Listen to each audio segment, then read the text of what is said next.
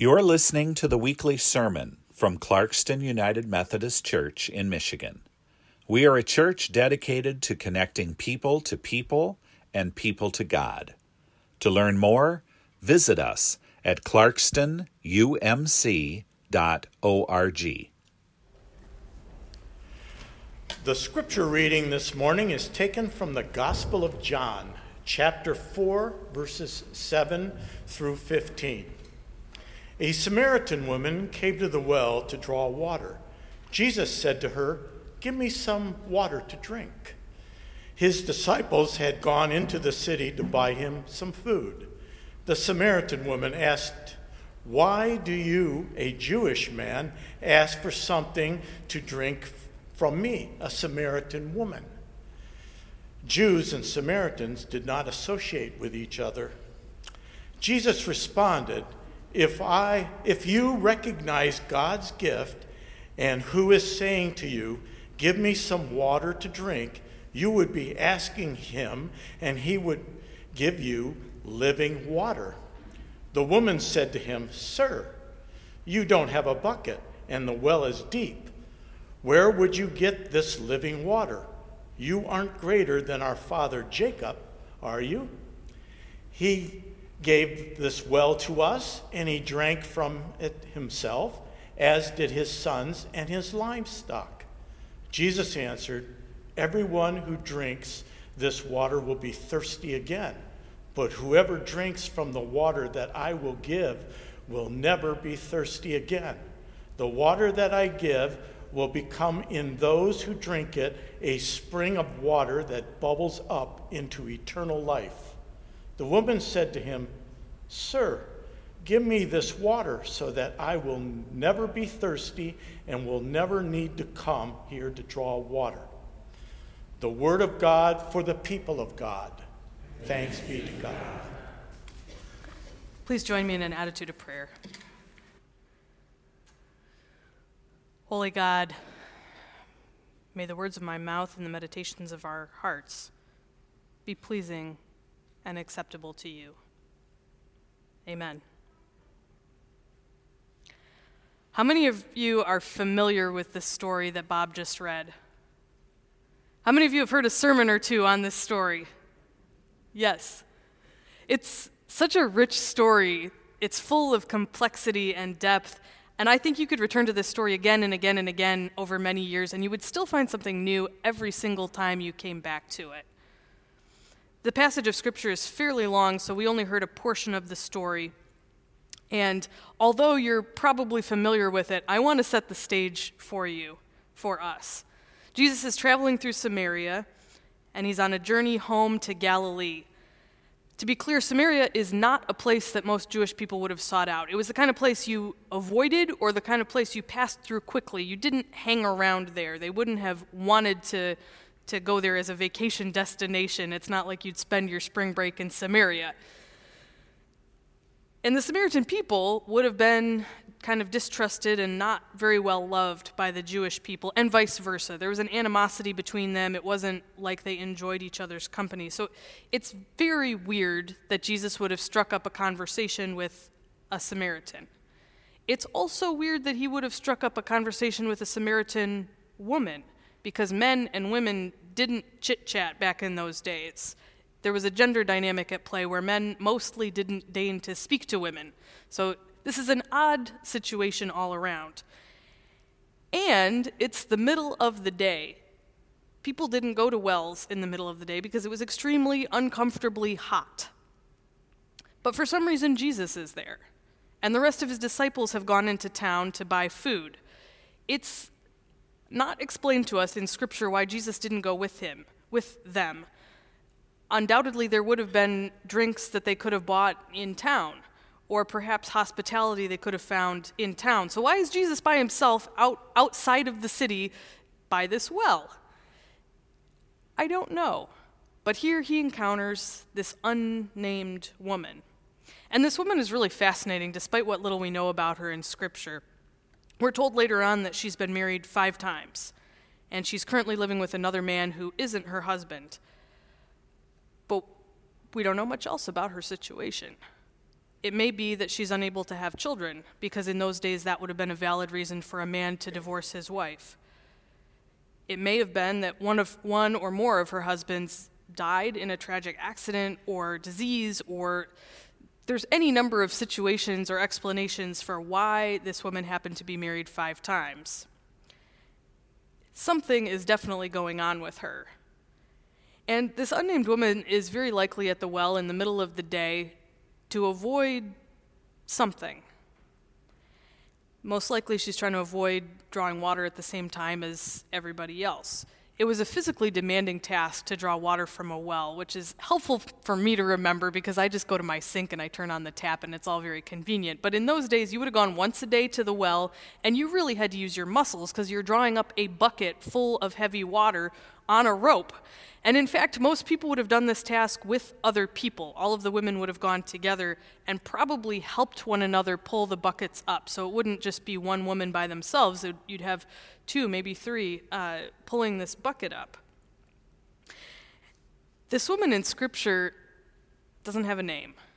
And I don't know why she doesn't have a name, because any number of other people in Scripture who are there for just a verse or 2 do have a name. And yet, it enables us to imagine maybe her name was Elizabeth or Mary or Lydia, or, we're imagining maybe her name was Susan or Emily or Jennifer. We don't know what her name is, but we can imagine. And the fact that she remains unnamed allows us to connect with her on a different level. She's like an every woman or an every man. She could be any of us. Jesus approaches this woman at the well and he says, "Give me some water to drink." And her immediate reaction is one of doubt, like, why are you talking to me? That's what she says. Why are you talking to me? She would have been able to tell he was Jewish by the way he dressed and the way he spoke, and he would have been able to tell that she was Samaritan by the same reasons.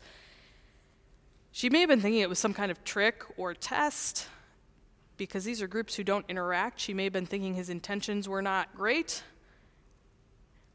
Jesus doesn't seem fazed by her reaction. He simply responds, "Well, if you knew who I was asking you for a drink, you'd be asking me for a drink of water." And the woman doesn't get it at this point. Why would she? She looks at the well and she says, on a practical level here, you don't have a bucket and this well is deep. How do you think you're about to get water out of this thing? Now, Jesus decides to offer a little more explanation here. He says, I'm not talking about physical water. Everybody who drinks from this water will be thirsty again, but whoever drinks from the water I give will never be thirsty again. And he says, the water I give will become in those who drink it like a spring of water that bubbles up into eternal life. And the woman responds, well, give me some of this living water so I don't ever have to come back here again. And by the end of the story, she rushes back into town and she tells everybody, this man knew everything I ever did. He's the Messiah. He's the one who's come to save us, to change things, to make things right. Often when we tell this story, we focus on the living water. And there's a reason we do that. It's a beautiful image, water of life, bubbling up. And this idea of us having thirst or hunger or longing that gets satisfied by God, that's also a beautiful image. And yet the other compelling element of the story is the woman herself, this unnamed Samaritan woman. By the standards of her culture, she would have been living a very unusual life. I think even now, to be married 5 times is not the norm. Especially in those days, a woman's worth was defined by her relationship to men, so people would have seen her and they would have made assumptions or judgments about her. Some of the commentaries that I read suggested that this woman at the well is there by herself because she's ashamed. That's possible. Other commentaries say she was avoiding judgmental commentary or gossip, again, because of her situation. That's also possible. But I think there are other possibilities as well. She may not be ashamed. Maybe she's at that well by herself because she's experienced great pain and suffering and loss. It doesn't have to necessarily be shame. If you think about this woman who's been through 5 marriages, whether they ended in divorce or in death, it would not have been a good scenario. It would not have been a typical scenario for the time, and both divorce and death come with great heartbreak. don't they? If you've been through these things, you know it's not easy, it's not ideal, it's not the kind of circumstance that you wish for. Loss, I think, can cause people to keep their distance. And it doesn't matter what the divorce or what the loss is. If you've lived through a divorce, or you've lived through the loss of a loved one, or you've lived through a terminal disease, there will always be people who don't know what to say. There will always be people who don't understand. There will always be people who say things that aren't helpful. I think this woman at the well, she knew that, the same way many of us know that. When you've experienced grief or suffering, it can make you feel isolated.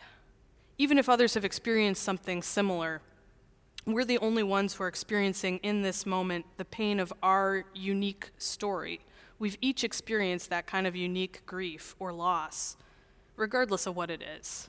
And so perhaps this woman wanted to avoid the well at other times of day, not because she had shame or because she had experienced ostracization, but maybe she just wanted to avoid feeling disconnected.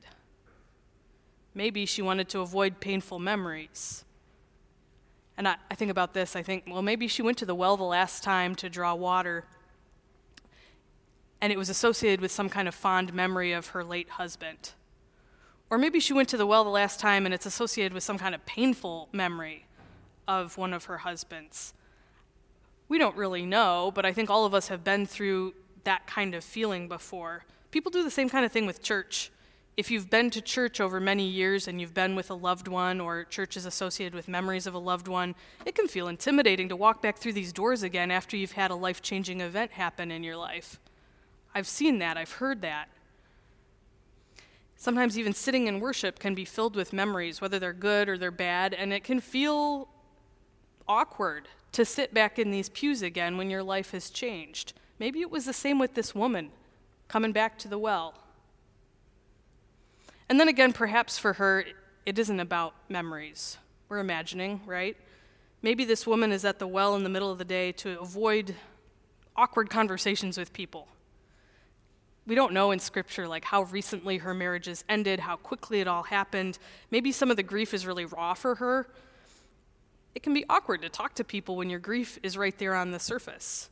If you've gone through a loss, you know that sometimes it's warranted to be wary of awkward conversations, because when we don't know what to say, all of us at times resort to saying awkward things. We can say things that aren't ideal. We so desperately want to have the right words to say, and sometimes there's nothing really to be said that's helpful.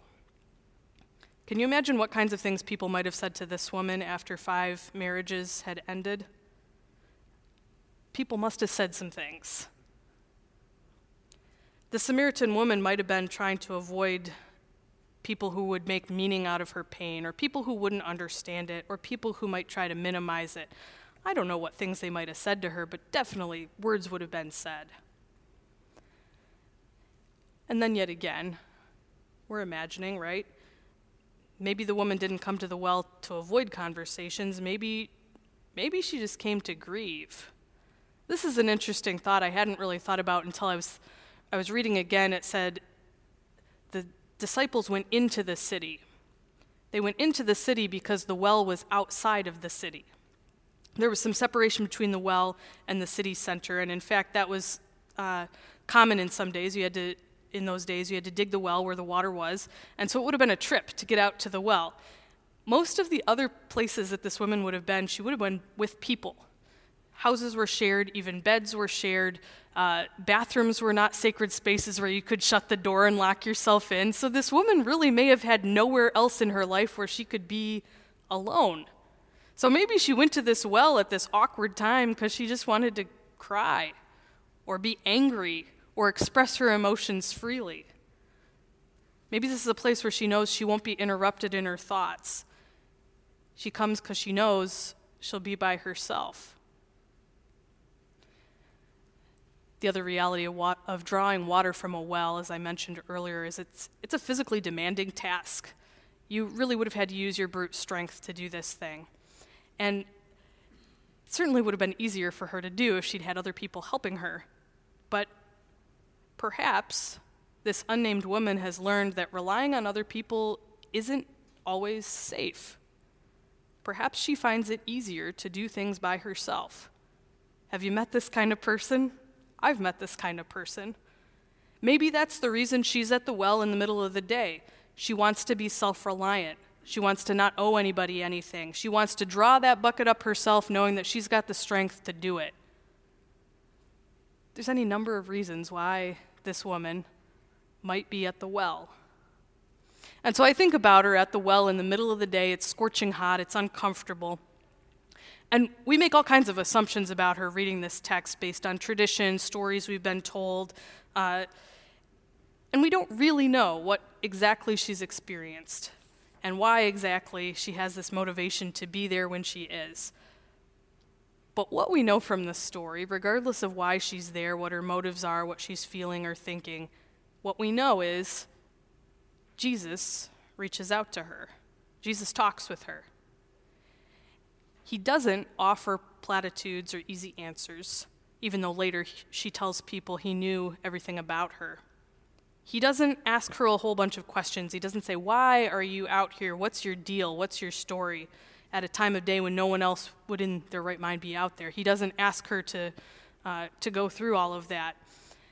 And after all, why would he question her too deeply? Because he's out there as well. What in the heck is he doing out there in the middle of the day? He goes to the well in the middle of the day, I think perhaps knowing that he might meet somebody like her, maybe knowing he would meet her specifically. And the thing that he does, his opening line in this awkward situation where they're both out in a place nobody should be at a time nobody should be there, Samaritan woman, Jewish man, his opening line is, "Can I have a drink? Can I have a drink of water?" Only Jesus could start a conversation in such an informal, laid-back way in such an unusual situation. And then he offers her water in return. I think it's no accident that it's about a drink of water, specifically water, because it's something that we need to survive. You've heard the statistics. Our bodies are 60% water. We can go weeks without food, but only a couple of days without water to drink. Even the world around us is mostly water. 70% of the Earth's surface is water. It's not all drinkable, but it's there. And it is required for everything that we consume to sustain us. Whether you're eating grain or meat or dairy products, it doesn't matter. It all requires water. Water is the foundation of it all. And then in Jesus' time, water was really also something that could be deadly or poisonous. Waterborne illness was a very big deal back then, as it still is in many parts of the world today. Just one drink from a river or a lake that had a disease in it could kill you or set you back, make you very ill. Which is why these wells, like this woman was at, were so essential, because they were clean, safe sources of water.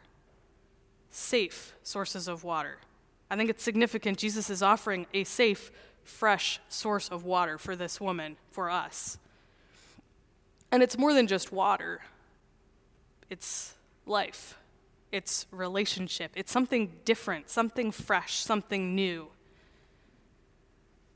It's something that's going to be set apart from those thousands of other times that this woman has come to this same well and dredged up that same bucket.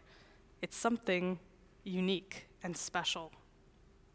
So I've been imagining a lot this morning about this woman and why she might be there and what she might be like. I want to invite you all to imagine for a moment too. I mentioned you might know somebody who's trying really hard to be self-reliant. You might know somebody who's angry or who's grieving or who's trying to avoid awkward conversations. Who in your life is at a well right now? Who in your life has gone out in the middle of nowhere to be at a place where nobody else is, for whatever reason? Is it a friend of yours? Is it an acquaintance you see occasionally? Maybe it's your partner or your child or your parent. Maybe you're the one at the well right now, off by yourself. What would it look like to be joined at that well? What would it look like to have somebody come alongside you? And then again, what would different or new or fresh look like? What would it look like to be offered water or to be invited to share water? Jesus models again and again and again for us what it looks like to love people, and I think that's at the root of these questions. Loving people means meeting them where they are, even if where they are is alone by a well in the middle of the day where nobody in their right mind would be. Being with somebody is enough. We don't need to have all the answers. We don't need to have all the right words. We don't have to know anything or everything. Sometimes it's enough to show up and share a drink of water. That's simple. That's mundane. There's no magic to it. Jesus shows us that loving people means not judging them, even if we've never been through what they're going through, or we don't really understand where they've been or why they've had these things happen to them. Loving people looks like mutual invitation, and it can be as simple as, can you get me a drink of water? Here, I'll get you a drink of water too. We're here in this space this morning because we want to follow Jesus. We want to get to know God. We're seeking something more in our lives, something holy, something set apart, something different, which means we seek too that which gives life. And as people who follow Jesus, as people who are seeking life, we in turn are charged with loving like Jesus loved and trying to do something different in the way Jesus did. We've heard stories already throughout Lent from members of our congregation, ways that they've put love into action, the ways they've done something different that's brought life, that's shown love. And sometimes love looks like creating a quilt, and sometimes love looks like mentoring a student. Sometimes love looks like knitting or a construction project. Jesus shows us that love can look like showing up and sharing something to drink. Love can look like being careful with what we say and avoiding judgment. We're going to leave this worship space when our time together is done, and when we leave these walls, we will encounter people like that woman at the well. We will encounter people who are grieving, people who are trying to do it all for themselves because they feel like they can't rely on anybody. We'll encounter people who are trying to avoid the awkward conversations. We're going to meet people who are angry, who are anxious, who are sad. And you may not know it when you look at them. You may not know, based on what you see, what is happening below the surface. We may not know the whole story, just like we don't know the whole story about this woman at the well. And yet, our charge is to show up and to love them. Because we all have moments when we're at the well as well. You might be at the well yourself this morning. So as we leave these doors, even as we sit here, of course, the charge is simple. Be kind. Be loving. We don't always know what's going on below the surface. We don't always know what the story is. When in doubt, do what Jesus does. Show up. Start simple. It can be as easy as saying, I want to share a drink of water. Today and in the days ahead, may we be on the lookout for ways to love others, to show kindness, to show up, and share love in even the simplest of things. May it be so for us, today and every day. Amen.